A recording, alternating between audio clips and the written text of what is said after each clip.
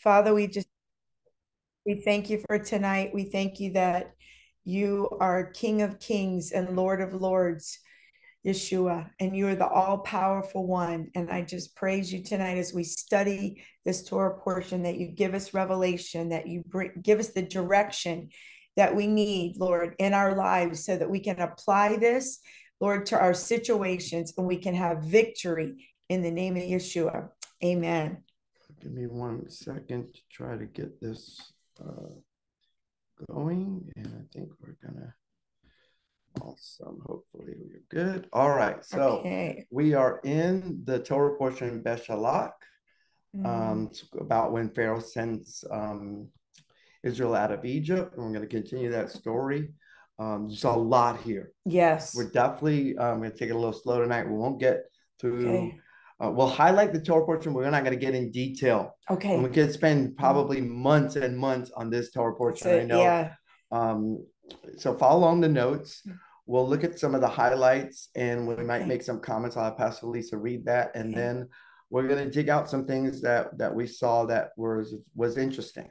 Yeah. So we know that Pharaoh sent Israel from Egypt and God routed Israel so not to go to the Philistine territory and have an immediate war. And Israel goes back to Egypt. He did not take them the way that was near. So basically, so you understand this, it's not they went back to Egypt, they went back toward Egypt. Towards Egypt, and they're going back before these border gods, Baal Zephon. So it's very interesting. It's like why they left and now they're turning around. So it's really interesting. And that's when Pharaoh comes. Yes. You know, when he thinks he's got them trapped and the border gods have got them in confusion. It's not true at all. But that's the way it looks.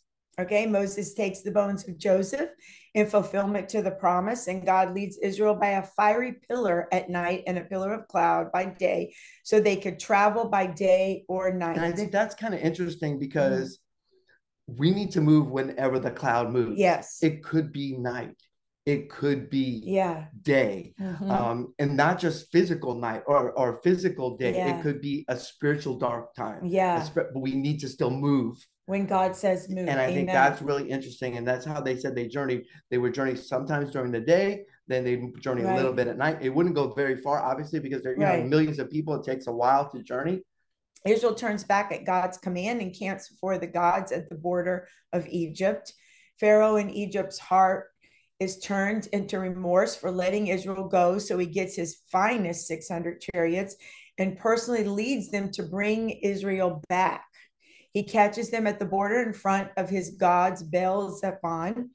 And Israel sees and is afraid and tells Moses, this is why we did not want to leave the service of the Egyptians. And just remember that a couple of weeks ago, we talked about how Pharaoh would not let Israel go except with a strong hand, Right. And that's how it is when we come out of spiritual Egypt, when we come out of the dark place before we're born again. Right. We get free, but the enemy is still after us. And that's because Pharaoh is like this picture of, okay, you left, but now I want you back. Right. And so if you've ever struggled with that, I know I'm saved, I know I'm redeemed, but why do I feel this pull back? Right. There's because the enemy wants you. Yes, exactly. Okay. So, and so let's keep moving. So we're going to look at a little scripture about that. Exodus 14:13. Moses said to the people, don't be afraid. Stand still and see the salvation of Adonai, which he will perform for you today. You have seen the Egyptians today, but you will never see them again, ever. Adonai will fight for you while you hold your peace. So I love that. It's like, okay, God's telling them, I know it looks like you should be afraid. Don't be in fear. Stand still and see God's salvation. And hold your peace, because a lot of times when we're afraid, that's when we don't hold our peace.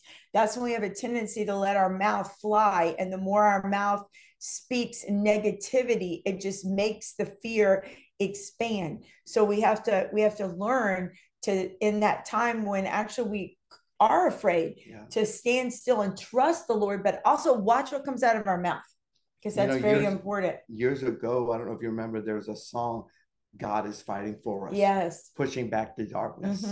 And I think we need to, this is where that song really came Yes, from. yes, God is going to fight for you. And you yes. need to remember, if you're watching tonight, if you're going Yeah. through anything in Mm. your life, which of course, it's life. There's going to be ups and downs. There's going to be things you Right. go through. But remember, God Yeah. is going to fight for you. Fight for you. Oh, I love it. Amen. I love it. I Amen. love it. God, go ahead. God told Moses to stretch his rod to the sea and divide it. After Moses divided the sea, the Egyptians followed after Israel, but the Lord fights and takes the chariot wheels off. And after Israel is crossed over, Moses causes the sea to return and drown the Egyptian army completely. So God does fight. Yes.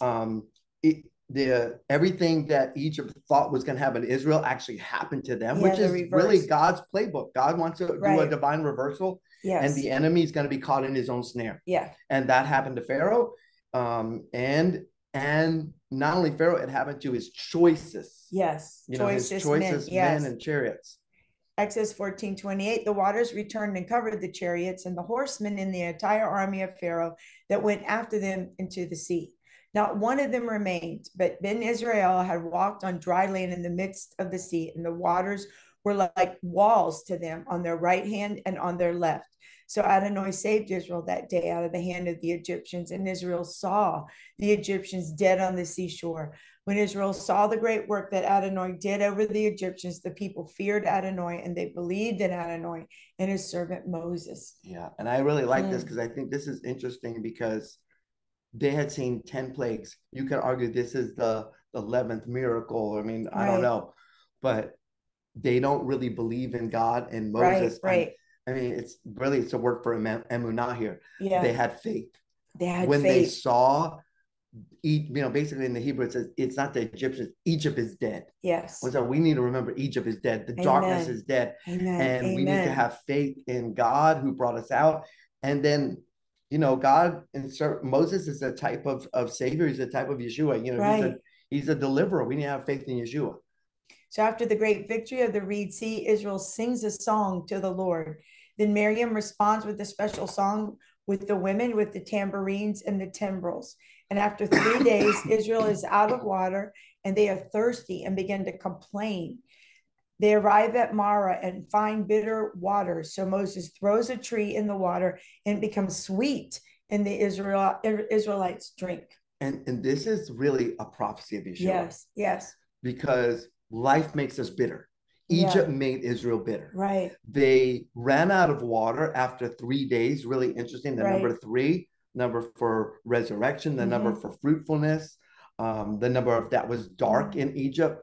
But after 3 days, they're thirsty. And what happens? Instead of praying, I want you to see this. They don't pray. They don't talk to God. They just complain. Right. And it's like, wow, could we sometimes, like you said, we got to watch our mouth because when we don't have the water we want, or if life is bitter instead of better, we need to do this is the example of what not to do. That's why it's written for us. Yeah. Don't complain, because the cross. That's right. The tree. The bitter cross, because the sages actually say, and every commentary says the same thing. The tree that Moses actually picked was a bitter tree. And it was to show them even a greater miracle, that God can use the bitter tree, the cursed tree.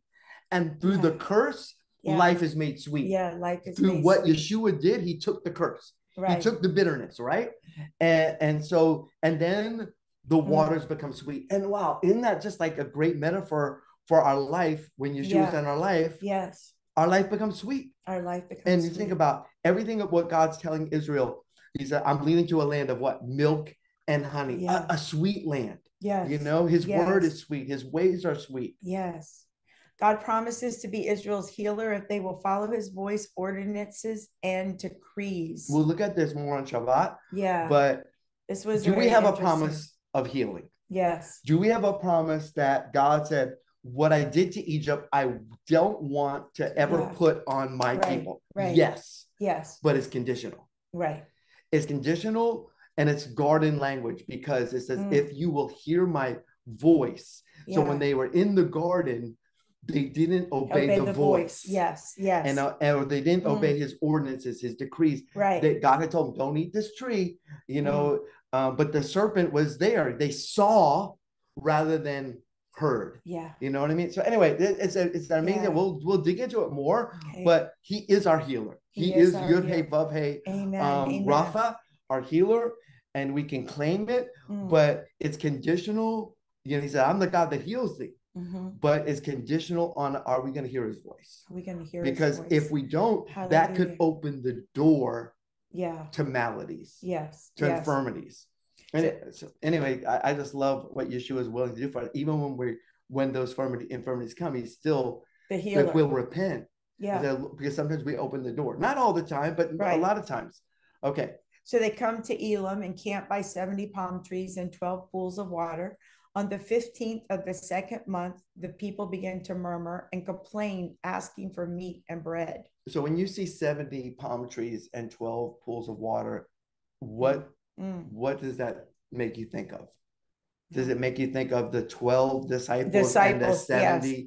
Oh, and the 70 that followed. Yes. Okay. Yes. It should. Oh, that's great. It could also make you think of the 12 tribes and the 70 elders. Yeah. Remember when Moses is going to transfer leadership, God puts his spirit on the 70. And we know that, of course, 12 is the number of God's government, the 12 tribes, the 12 apostles. So, okay, so now you have 1 month after they leave Egypt. Right. Remember in the scriptures, there's also, God gives a provision for on the second month, on the 15th day of the month, or the 14th day of the month, the day that you would normally celebrate Passover. Right. You can have a do-over. Right. Because if you missed it, you were traveling, or you were in an unclean state. And it's interesting how, okay, it's a second Passover, really. It's the first time there is a second Passover. It's not initiated yet, but it is the second Passover. And the people are asking for meat and bread. And you know that the month is ER, and that is the time of the barley harvest. The barley harvest. So when we get into Israel, we're going to see that that's when the harvest time. So I thought it was very interesting as I was reading this that they were asking for bread. Yeah, they're asking for could be barley. Yeah. Could be the whatever meat they were asking for. Obviously, we're going to see that they're going to get meat and they're going to get bread. It's not going to be what they think. No, it's heavenly. Yeah. So it's just really interesting how they go first.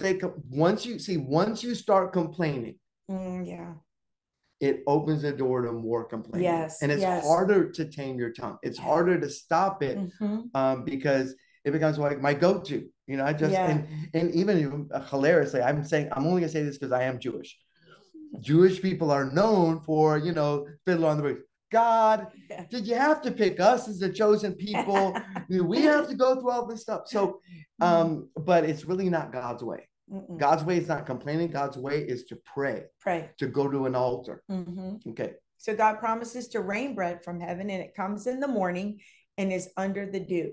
So there's something I saw, and I didn't write this down. I just want to show you the states. And I wrote this down privately, and I was meditating on and reading and studying for days on this Torah portion.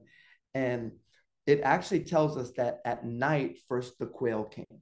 Yeah. And that's when they got their meat. And the word for meat in Hebrew is basar, and it can mean flesh, but it's also the same word for the gospel. So they get the gospel first at night.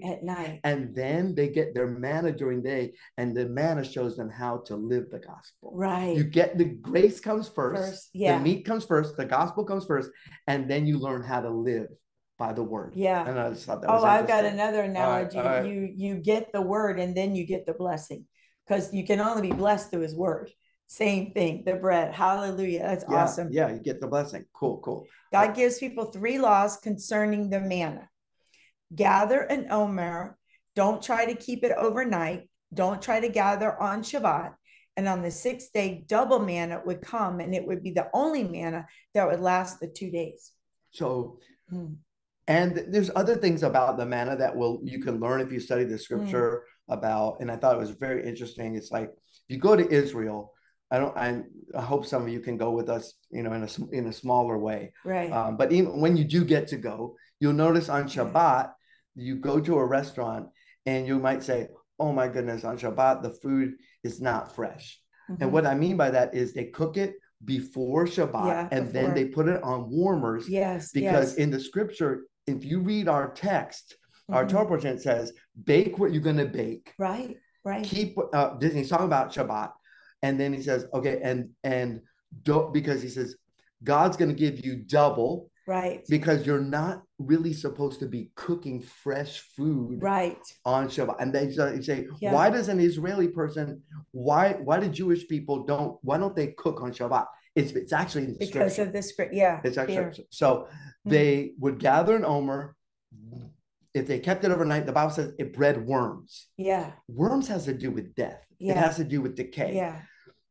Really interesting stuff. It's the Tola worm. It's really interesting. And then he says, don't try to gather at Shabbat. What happened? What in our Torah portion? What did they actually do? They test it, right? They go out. Yeah, they tried and there was nothing there. There's nothing there. And it's like, is that telling us, okay, we should really do our best not to work on Shabbat? Yes, yes.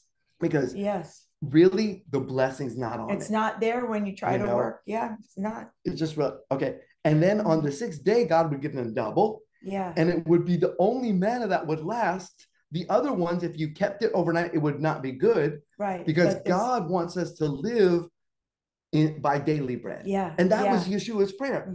God, give us, it's the first reference to daily bread is the manna. Yeah. It's heavenly bread. Okay, we'll move on. But I'm not going to dig any more on that because I'm really going to teach on depth because there's a lot of revelation in the manna. Okay. Okay. So in Rephidim, the people quarreled again because of thirst. God told Moses about a special rock in Horeb, and he should strike it in front of the elders.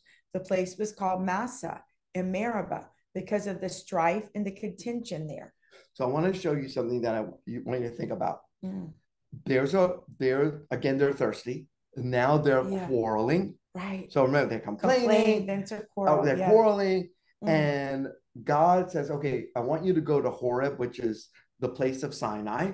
Right. There's a special rock there. We don't know. Obviously, Hebrews tell us the rock is Messiah. Yeah. Okay. And it's going to give you living water, basically. And it's going to last for 40 years. Right. It's going to follow them according to tradition and according to the writer of Hebrews. Yeah. But God gives them instruction.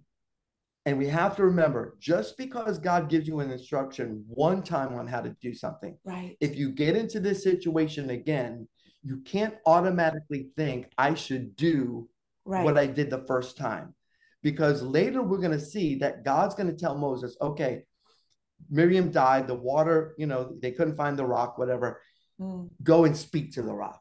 But Moses goes back to the first time. To the strike. And we have to remember, and I know this is prophetic because it's about Messiah. Messiah can't be struck twice. He's going to suffer once for us. But it's still, we need to start thinking, it's like, just because God did it one way, just because he showed you one way, this is how you handle it. You need to get a fresh manna. Yeah, fresh word. Amen. So now, is there anything else you want to say about that? No, I think that's key what you're saying, because we have that tendency to go back. But just like you said earlier, that God gives us that fresh, he gave them fresh manna daily. He wants to give us fresh instructions. Yes. And that's why we have the Holy Spirit. The Holy Spirit is our comforter. He's our friend. He's our teacher. So when we don't know what to do, and we find ourselves in a situation of fear or complaining or quarreling, we need to stop. And like you said earlier, we need to pray, and we need to get what the old timers called the mind of the Lord. And what that is we need a word from the Holy Spirit, an instruction, and he's going to instruct us every time. Yeah. And then this is actually going to begin the quarreling against leadership. These is going to be the seeds that come to roost later that are going to be really bad. Okay. Immediately after the internal strife, an external enemy came named Amalek, who was unprovoked and began to kill the ones on the outside of the camp.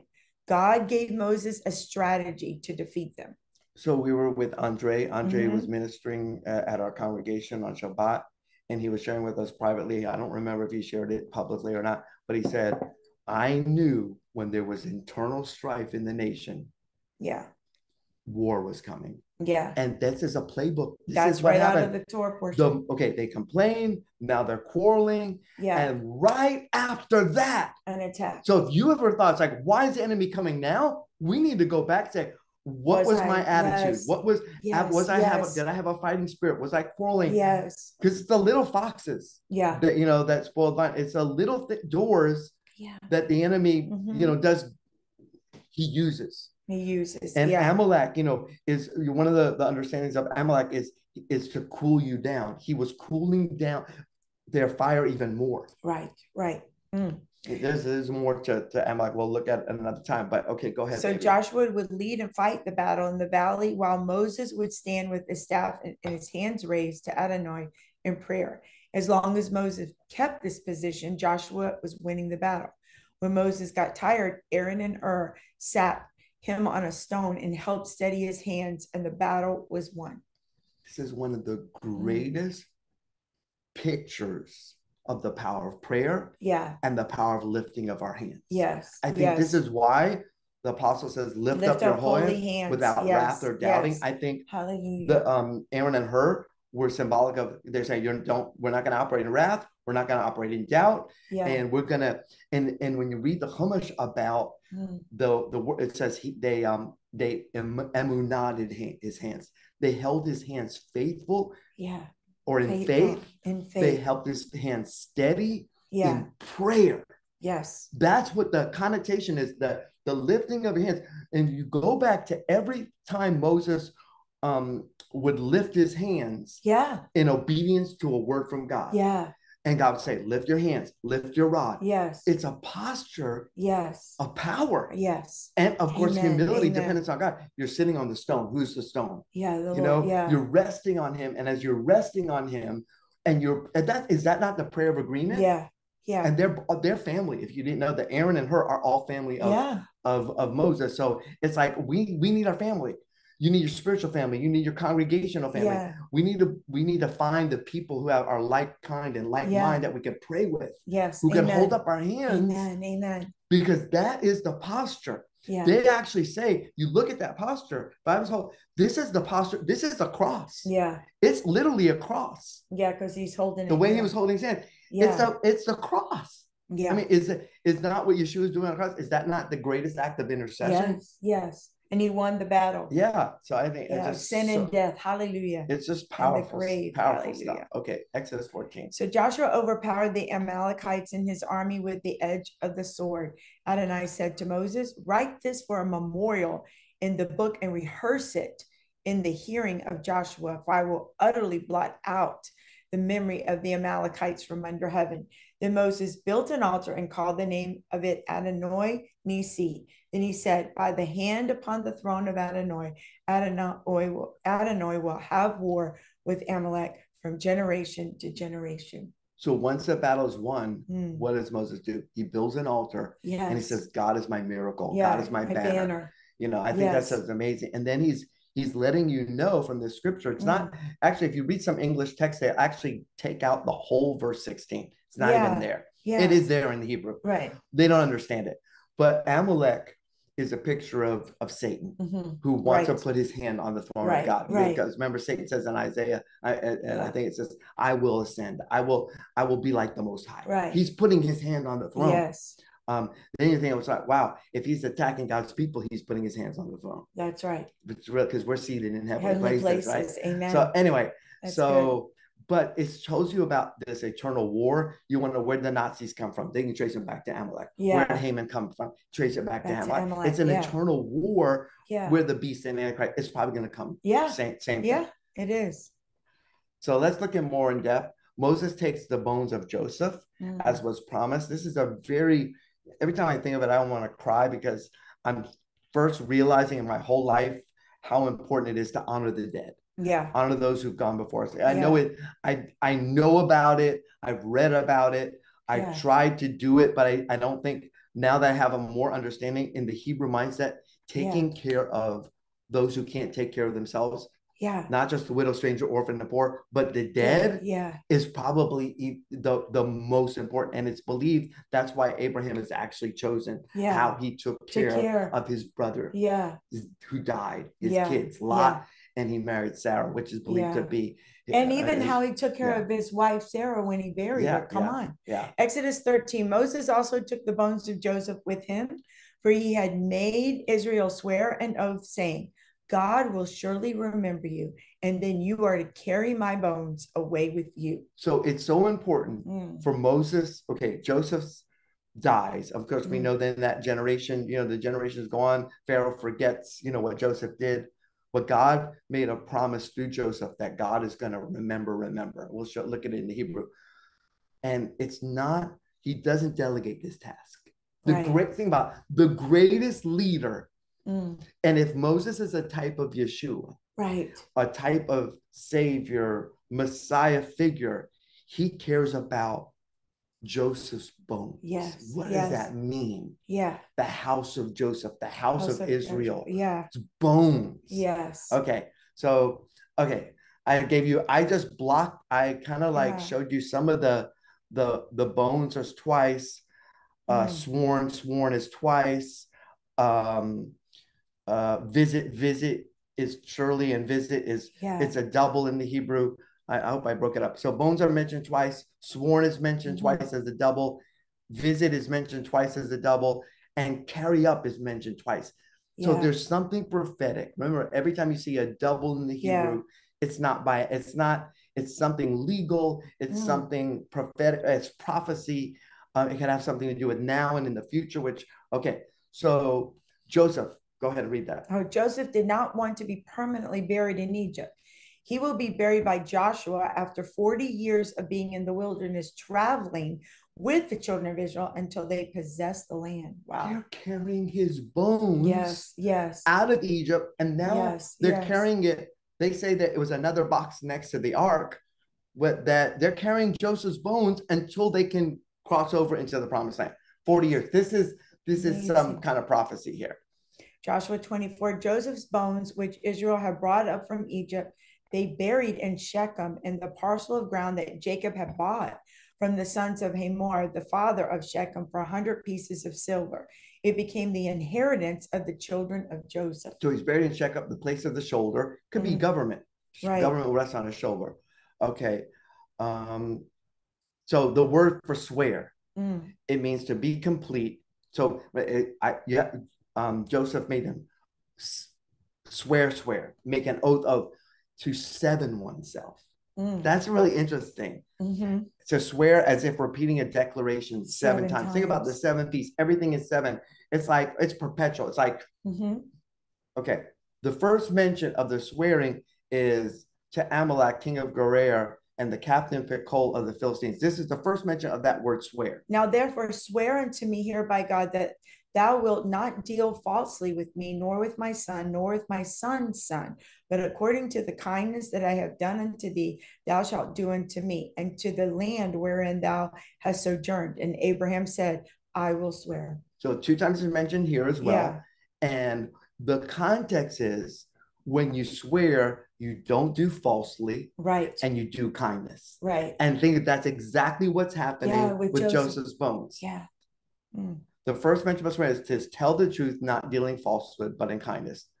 The greatest kindness is shown when we honor people who have died. Okay, we'll keep moving on from that. Okay, Joseph, go ahead. Joseph had made Israel make an oath to not deal falsely with his bones. And when God fulfills the truth of the original promise to Abram and confirmed by Joseph before he dies, Moses understands how important he does not delegate this to anyone. He personally sees to this oath. Okay. So remember, Joseph said, God's going to surely visit you, but it's really not surely visit. It's God's going to visit you. It's the word pakad. He's going to visit to, he's going to tend to, he's going to muster, he's going to number, which is, reckon, visit, punish, appoint, look after, care for. You can see all the different ways that word is mentioned, but it's so prophetic, because we have to remember what God said he will do. It might take a long time. It might take hundreds for Abraham. It was over 400 years. He's not even on this earth. He's alive, but he's not on this earth. But God, there's things that God is going to do after we're gone. That's right. To fulfill his word to you. Yes. Because he's faithful. The first mention of this word is what God says to Sarah. And the Lord visited Sarah as he had said, and the Lord did unto Sarah as he had spoken. So the first mention shows that God's going to do what he said he's going to do. Yeah. And so when Joseph said, you guys are coming out of Egypt, it was an oath. It was surely. It was, he's going to visit it. And you're going to carry my bones. You're going to on my bones. Yeah. So, okay, so go ahead. Just like the promise to Abram and Sarah was sure and true to give them a son, and they did by a miracle, God would see to it that Israel would be visited and counted, and they would not miss their appointment at Sinai, as they would possess the land of their ancestral promise. Now, I want you to think about this scripture in Philippians 1:6. He who began a good work in you, what? Yeah. He'll complete it. Finish it. He's going to do it. Yeah. What God spoke, he's going to finish. It might not be on this side. Right. And it might, but he's going to do it. He's faithful. And we have got to realize how faithful God is to his word. Well, that's why the Apostle Paul wrote Hebrews 11. Right. That was the whole purpose of him bringing all of the forefathers in. And he starts out with, they had a promise and they didn't see it, but they didn't let go. And the same applies to us. We know that this world is going to come to an end. We might already be with the Lord when it happens, but we know it's going to happen. Yeah. And we have to hang on and be faithful. So Genesis 50:24 says, and Joseph said unto his brethren, I die, and God will surely visit you and bring you out of this land unto the land which he swore to Abraham, to Isaac, and to Jacob. Now, here's the promise. The promise isn't just that you're leaving Egypt. No. And you got to get a hold of this. The promise is not that you just got your forgiveness and you got out of Egypt. The promise is you get your inheritance. That's right. You come into the land that God promised you. And I was like, okay, so Joseph took an oath of the children of Israel, saying, God will surely visit you, and you shall carry up my bones from hence. Okay, this is so amazing because 24 and 25 both say a double. Surely, or visit. Yeah. Both of them are telling it. And then he says, and you shall carry up my bones. Yes. How is he going to know that they're going to actually do it? He had to do it. He had to know by faith. And here Moses doesn't forget this promise because he knows he's only leaving there, or he's leaving there partly because of the confirmation of what Joseph said. Yeah, exactly. God first promised to Abram, then he promised to Isaac, then he promised to Jacob, and then Joseph gets a hold and says, listen, I'm dying, but this promise is sure. Yeah. Oh, how I feel the anointing. Hallelujah. So we have to be sure that our God is not a liar and will not deal falsely. What God has promised to his counted children will eventually come to pass. Amen. God will surely visit us, and our bones will be carried out of this worldly Egypt. Do you see that? Yes. Carrying the bones out of Egypt is God's carrying us out of this world. Yes. Our bones are not going to be here. Yeah. Oh, hallelujah. This is the resurrection story. Yes. And the promise of Joseph's bones leaving Egypt is pointing to the resurrection of the dead and the restoration of the house and bones of Joseph. Ezekiel 37, and the return of Messiah to gather his elect. So you can tie all this with Ezekiel 37, where there's these dry bones. They're dead and they're resurrected, and they're going to come back. They're going to become a people again. They're going to become a nation again. I mean, it's a restoration of the house of Joseph. Yes. Okay. Or Israel, because those were the 10 northern tribes. So it's a word, you'll carry my bones. It's the word Allah. Allah has a resurrection context, elevated to go to up. Ascend. The Ola offering, the elevated offering, the resurrection offering. The lifted up offering. I have so much stuff there, but we won't have time to look at it. Okay. So the first mention of to go up is about the Garden of Eden's, one of the mist. But there went up a mist from the earth and watered the whole face of the ground. So that's the first mention of it's basically going back to Eden. Yeah. To the water, to the garden. So when Pharaoh pursued Israel with his choice chariots, the people were very fearful. Israel cried to the Lord, but also they told Moses, this is why we spoke to you not to take us out.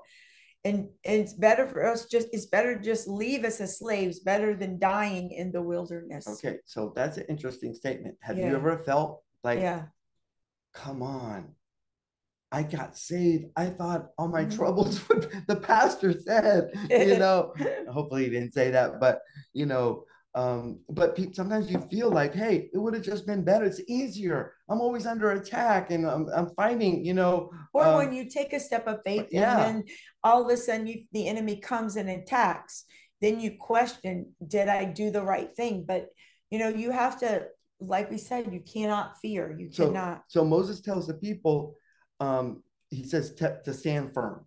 Stand firm. Where have we heard that before? Look in Ephesians. Therefore, take up the full armor of God so that you may be able to resist when the times are evil, and after you have done everything, to stand firm. Stand firm. It's a double, then. right? There we 2 go. times, right? Okay. Yeah. So buckle the belt of truth around your waist and put on the breastplate of righteousness. Strap up your feet in readiness with the good news of shalom. Isn't it interesting? The Passover story. They gird their loins with truth. They put have their feet shod. It's just like this goes totally along with that. So Moses told the people, yatzab. So what does that mean? It means to place anything so as to stay. He basically saying stand firm. You got to station yourself. You got to continue. You got to present yourself. You got to remain. You got to resort. You got to set. You got to stand fast, stand forth, stand still, stand up. You got to set or station yourself, or even you got to take your stand. That's what Moses says. You got to take your stand. But they're afraid. Yeah. But Pharaoh's coming. Right, exactly. And have you ever felt like, wow, what am I supposed to do? God says, all right, stand up, stand firm. This is your time. Yeah. So, all right. So, take your stand.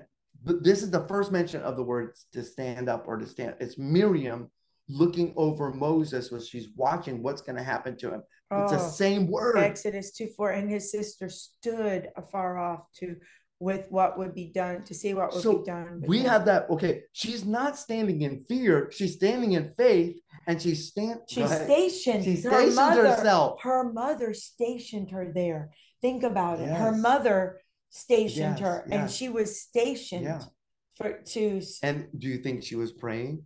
You better believe it. So we need to start thinking like that. Okay, we got to stand and know that God's going to come through. Amen. Because this is what Moses said, stand firm. You're going to what? You're going to see salvation. Hallelujah. Miriam is standing in faith for her.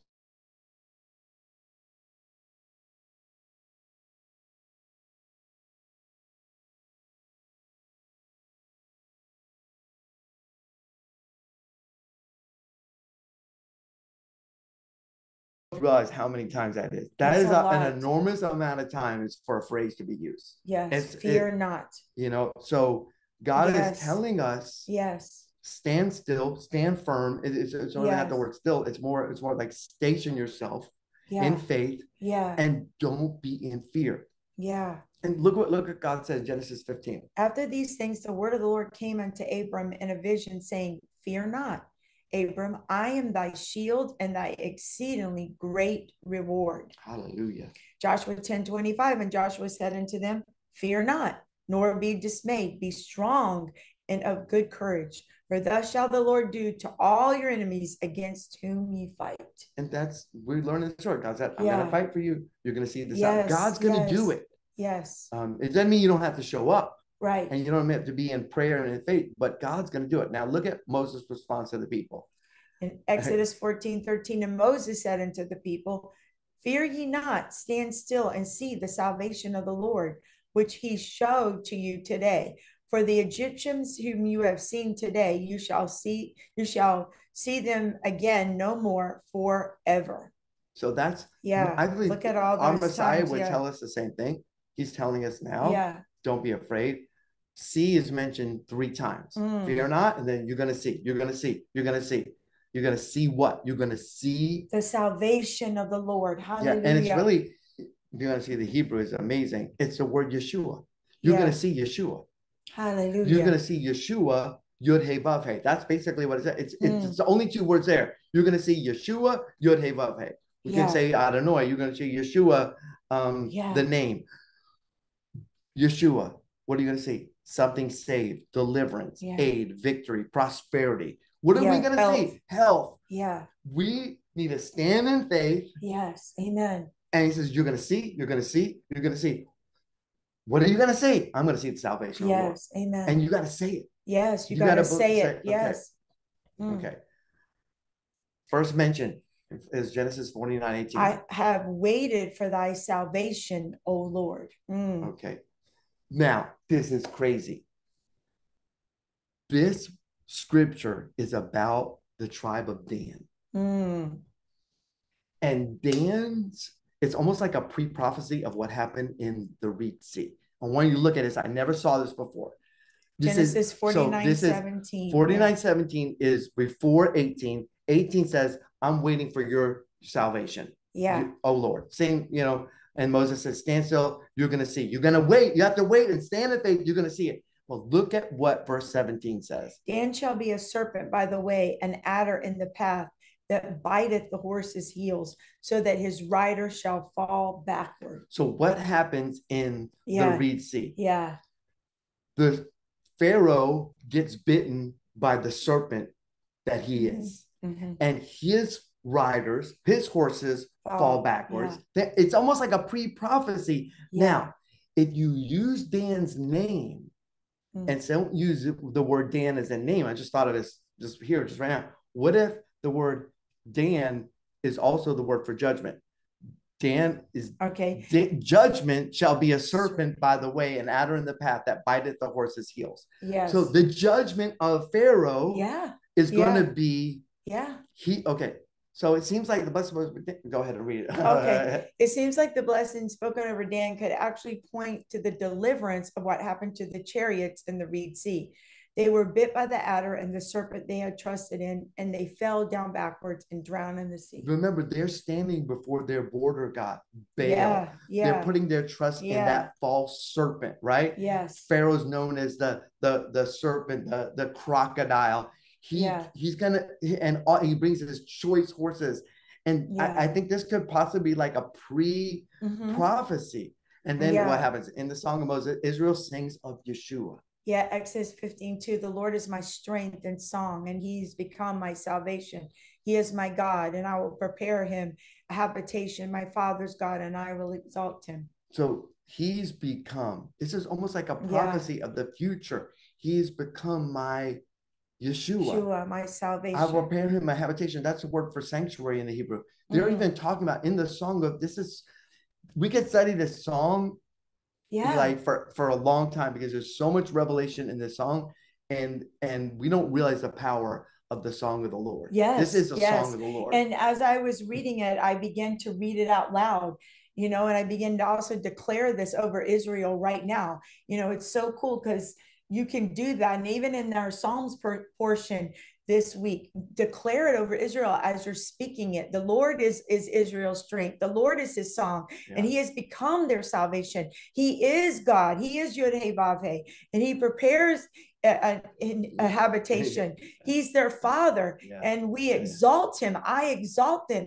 So we could take this and put it in our life, and even in what's going on in the world today. I never had the chance to dig it all out, but if you, I'm reading in Hebrew, and in the Hebrew, it's actually divided into like stanzas. So it's not like word for word like the regular Torah is. It actually breaks it up in sections. Okay. And it's just like, wow, and there's prophecy here. Yes. There's prophecy. Hallelujah.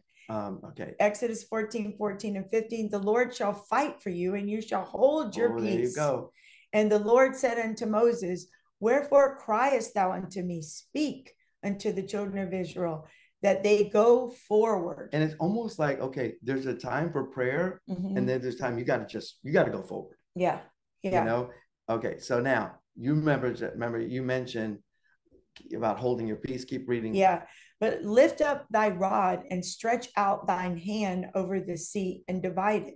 And the children of Israel shall go on dry ground through the midst of the sea.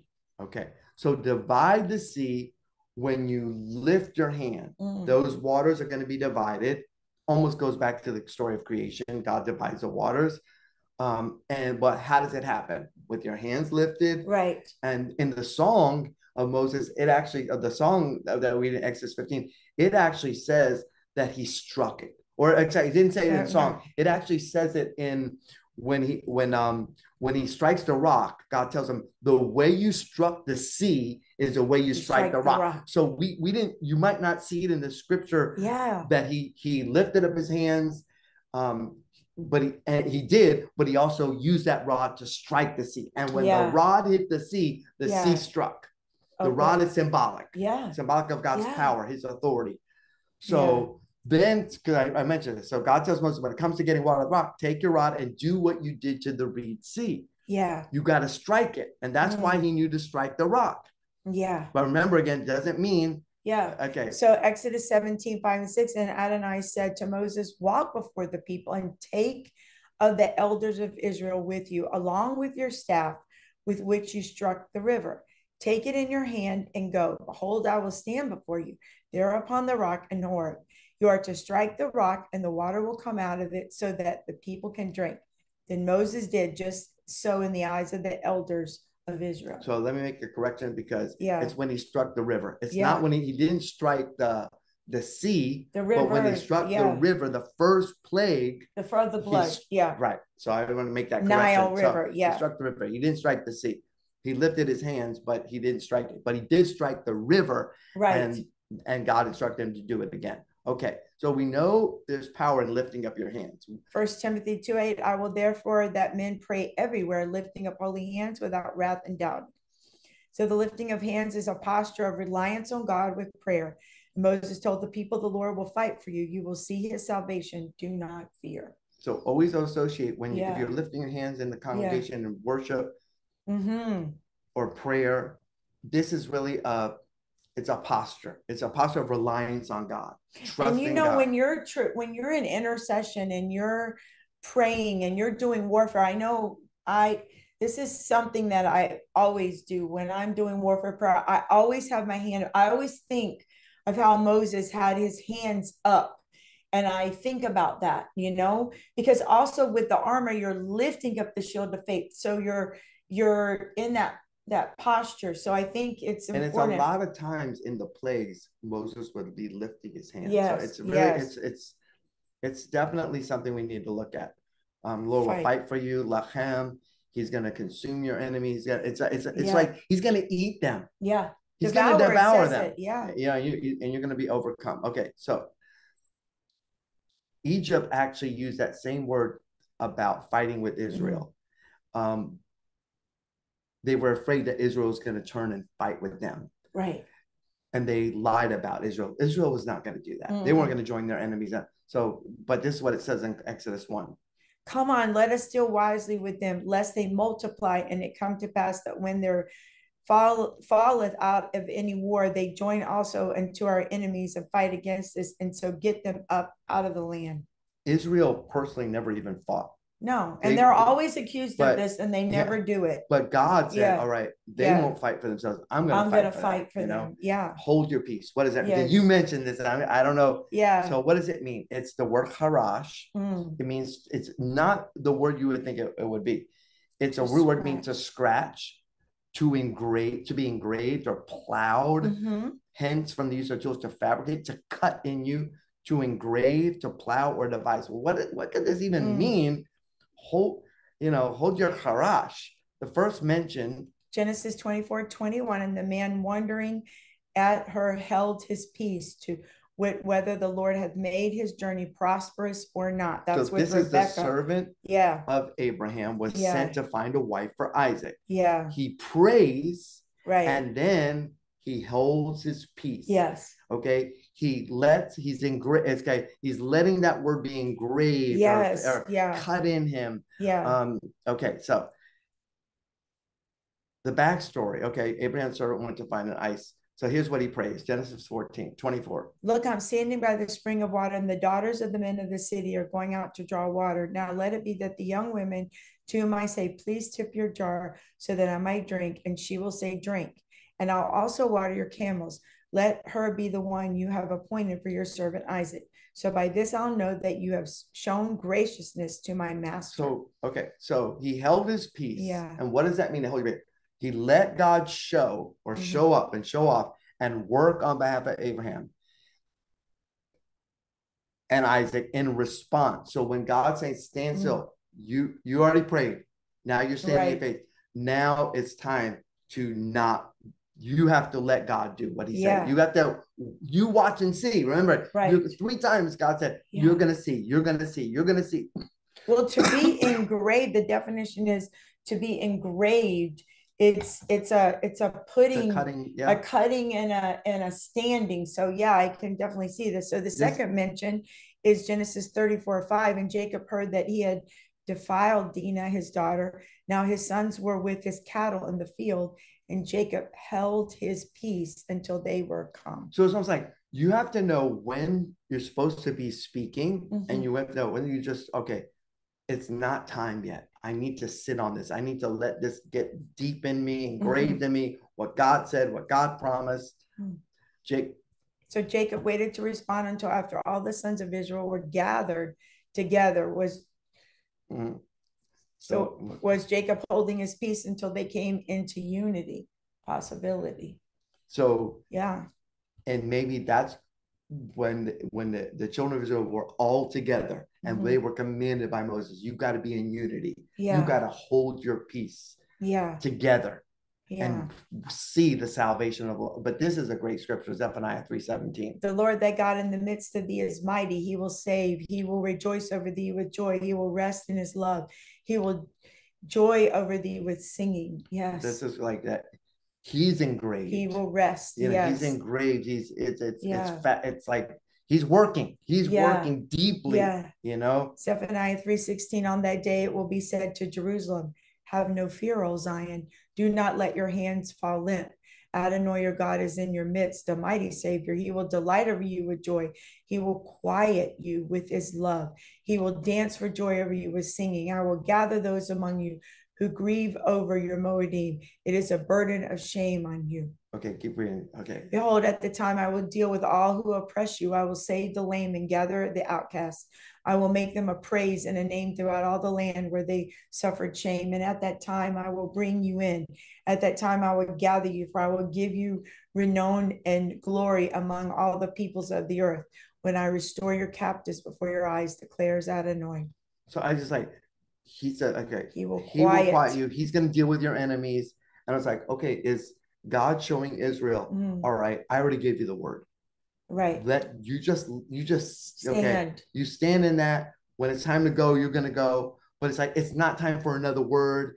It's time for that word to get deep in you. Yeah. He's going to quiet. He's going to, it's like, I have ministry friends, and they would, one of them was famous for saying this, is like, all you need is one word from God. Right. And why? Because it's going to quiet you. It's going to be engraved in you. It's going to be something you could live on. Right. Amen. So and this is exactly what he does. Okay. So when the Red Sea split and Israel began to cross, another separation happened between them and Egypt. Oh, very interesting. What was that separation? The angel of God who went before the camp of Israel moved and went behind them. Also the pillar of cloud moved from in front and stood behind them. And so came between the camp of Egypt and the camp of Israel. There was the cloud and the darkness over here, yet it gave light by night over there. Neither one came near to the other all night long.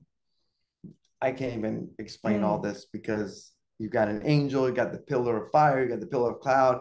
They're moving in a place to separate. Right.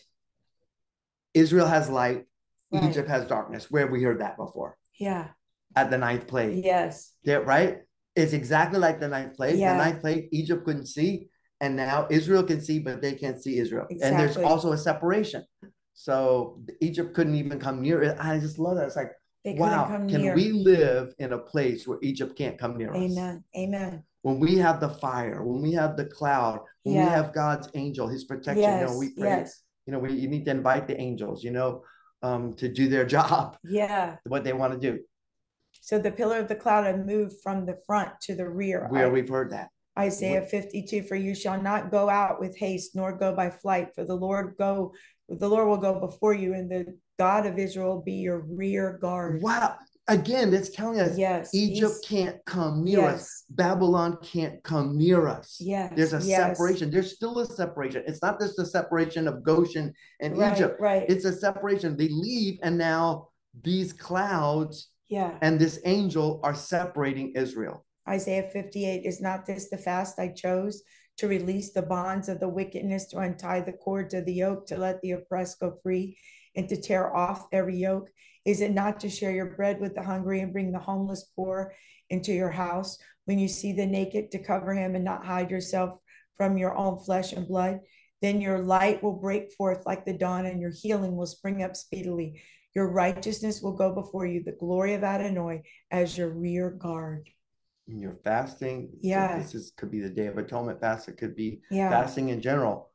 And when you not only fast, but you do what God says, yeah, the glory is going to what? It's going be to be your our rear guard. I just think it's like, wow. Yes. And maybe that's why you look in Ephesians 6, there is no rear armor. That's what I was thinking. Yeah.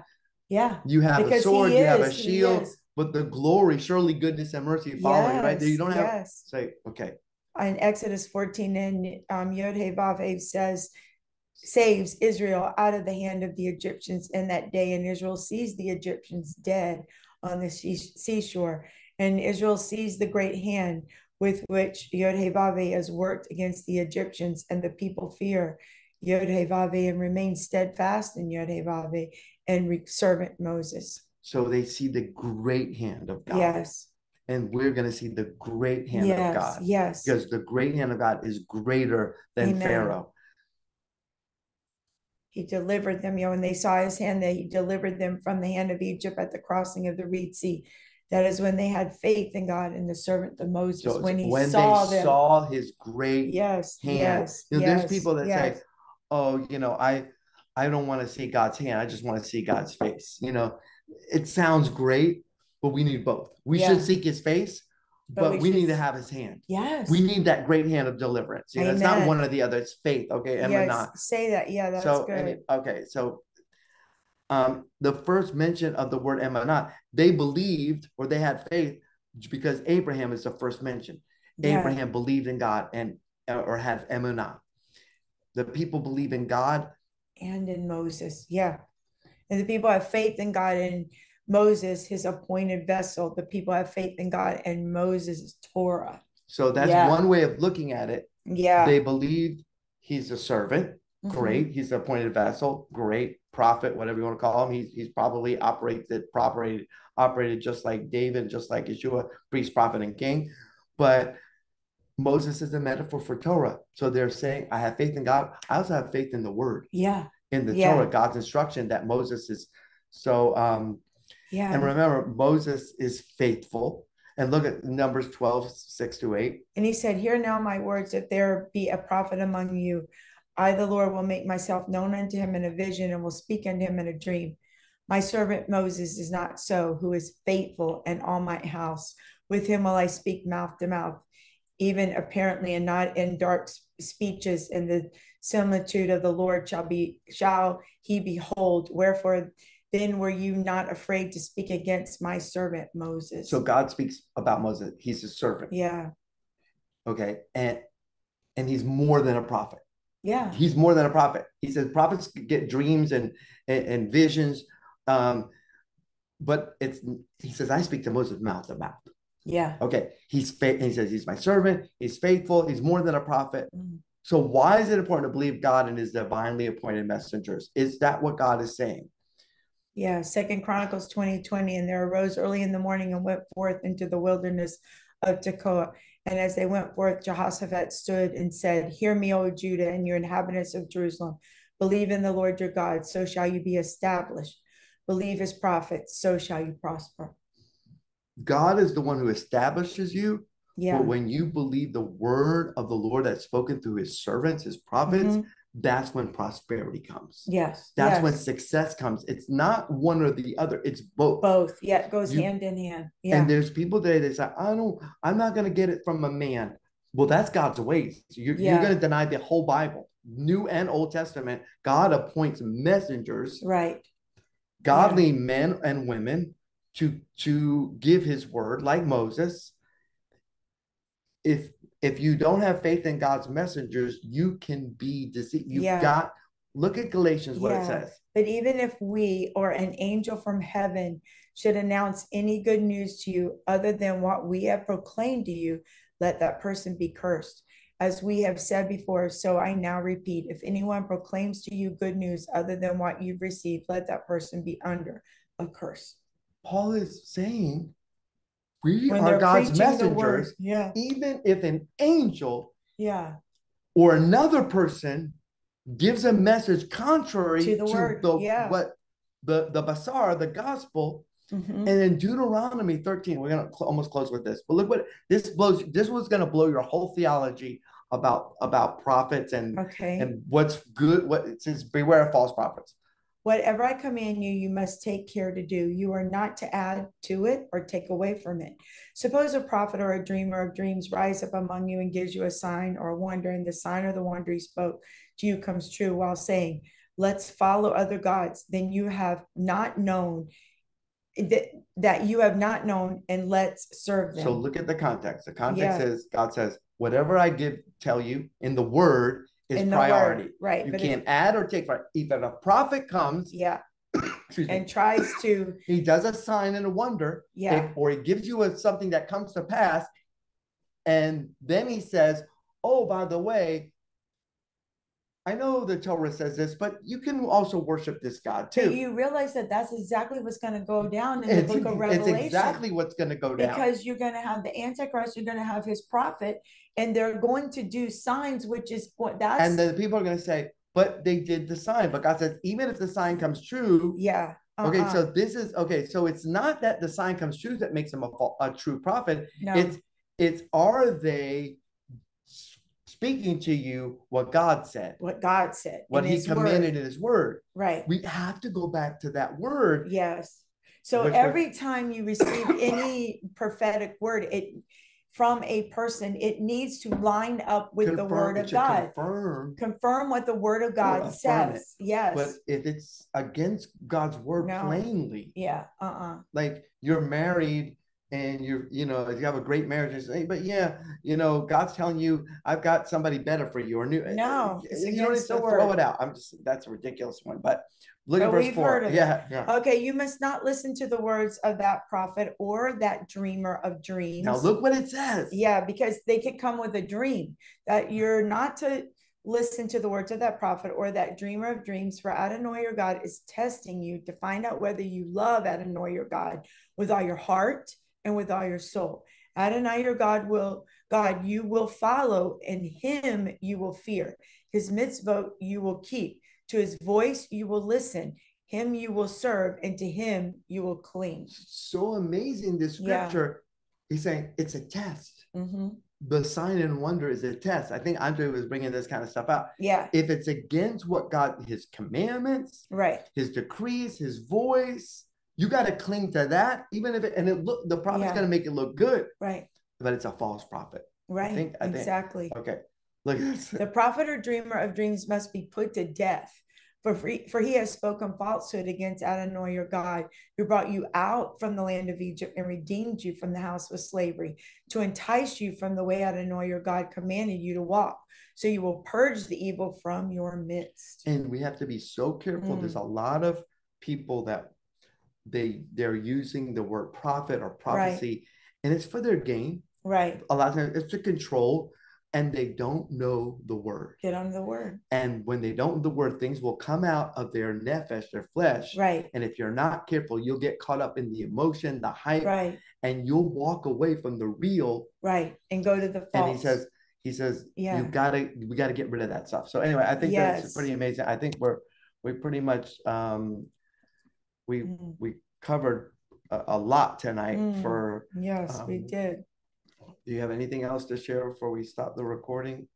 Well, I think it's just in the times that we're living, we need to pay attention. Like you said, know the word of God, and the scripture also says, know those who labor among you, know the people that are praying for you, that are speaking into your life. There's a lot of things going on the internet. We're on the Zoom, but there's a lot of things going on Facebook, a lot of prophets, a lot of prophecies. And look, we're coming up on the time of the year that I just don't enjoy, the election time. There's going to be a lot of things, a lot of words, okay? But we have to stay true to the word of God. What does the word say, okay? And that's what we need to cling to. And everything, any word, any prophetic word needs to line up with the word of God. It needs to affirm what the word of God already says. And why are we telling you this? Because we understand that in the end times, like I said, in the book of Revelation, there is going to be so much witchcraft going on.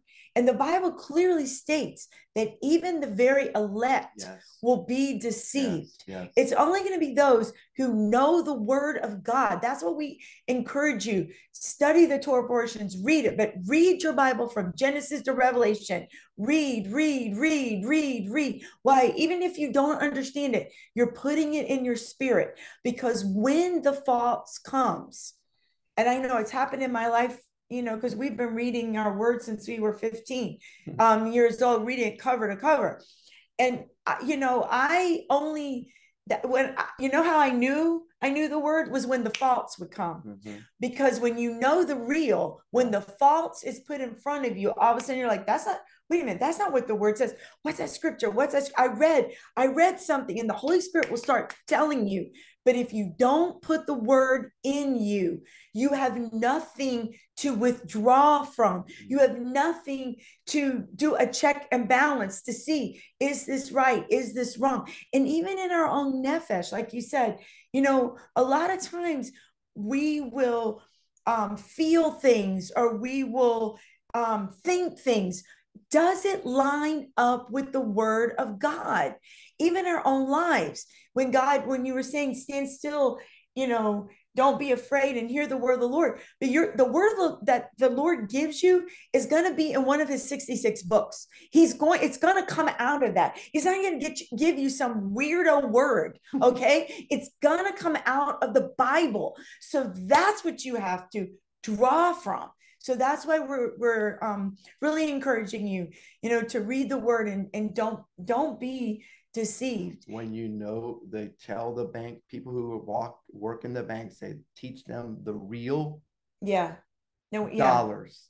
And when you know the real dollars, when the fake ones come, they can feel it. They can feel it. They know the real. You don't study all the false stuff. That's dangerous. Exactly. And that's why we do what the script says. Study to show yourself approved, a workman who needs not to be ashamed, rightly dividing the word truth. Study is part of your worship.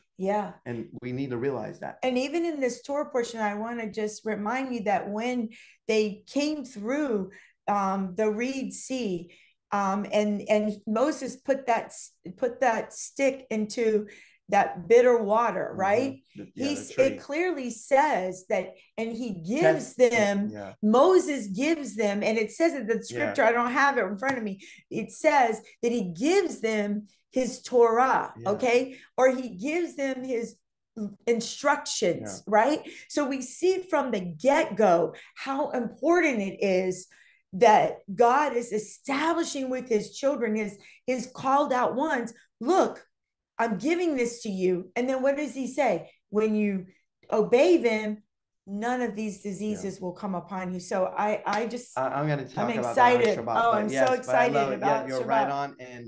And I hope you guys got something for the Torah portion. I'm going to stop.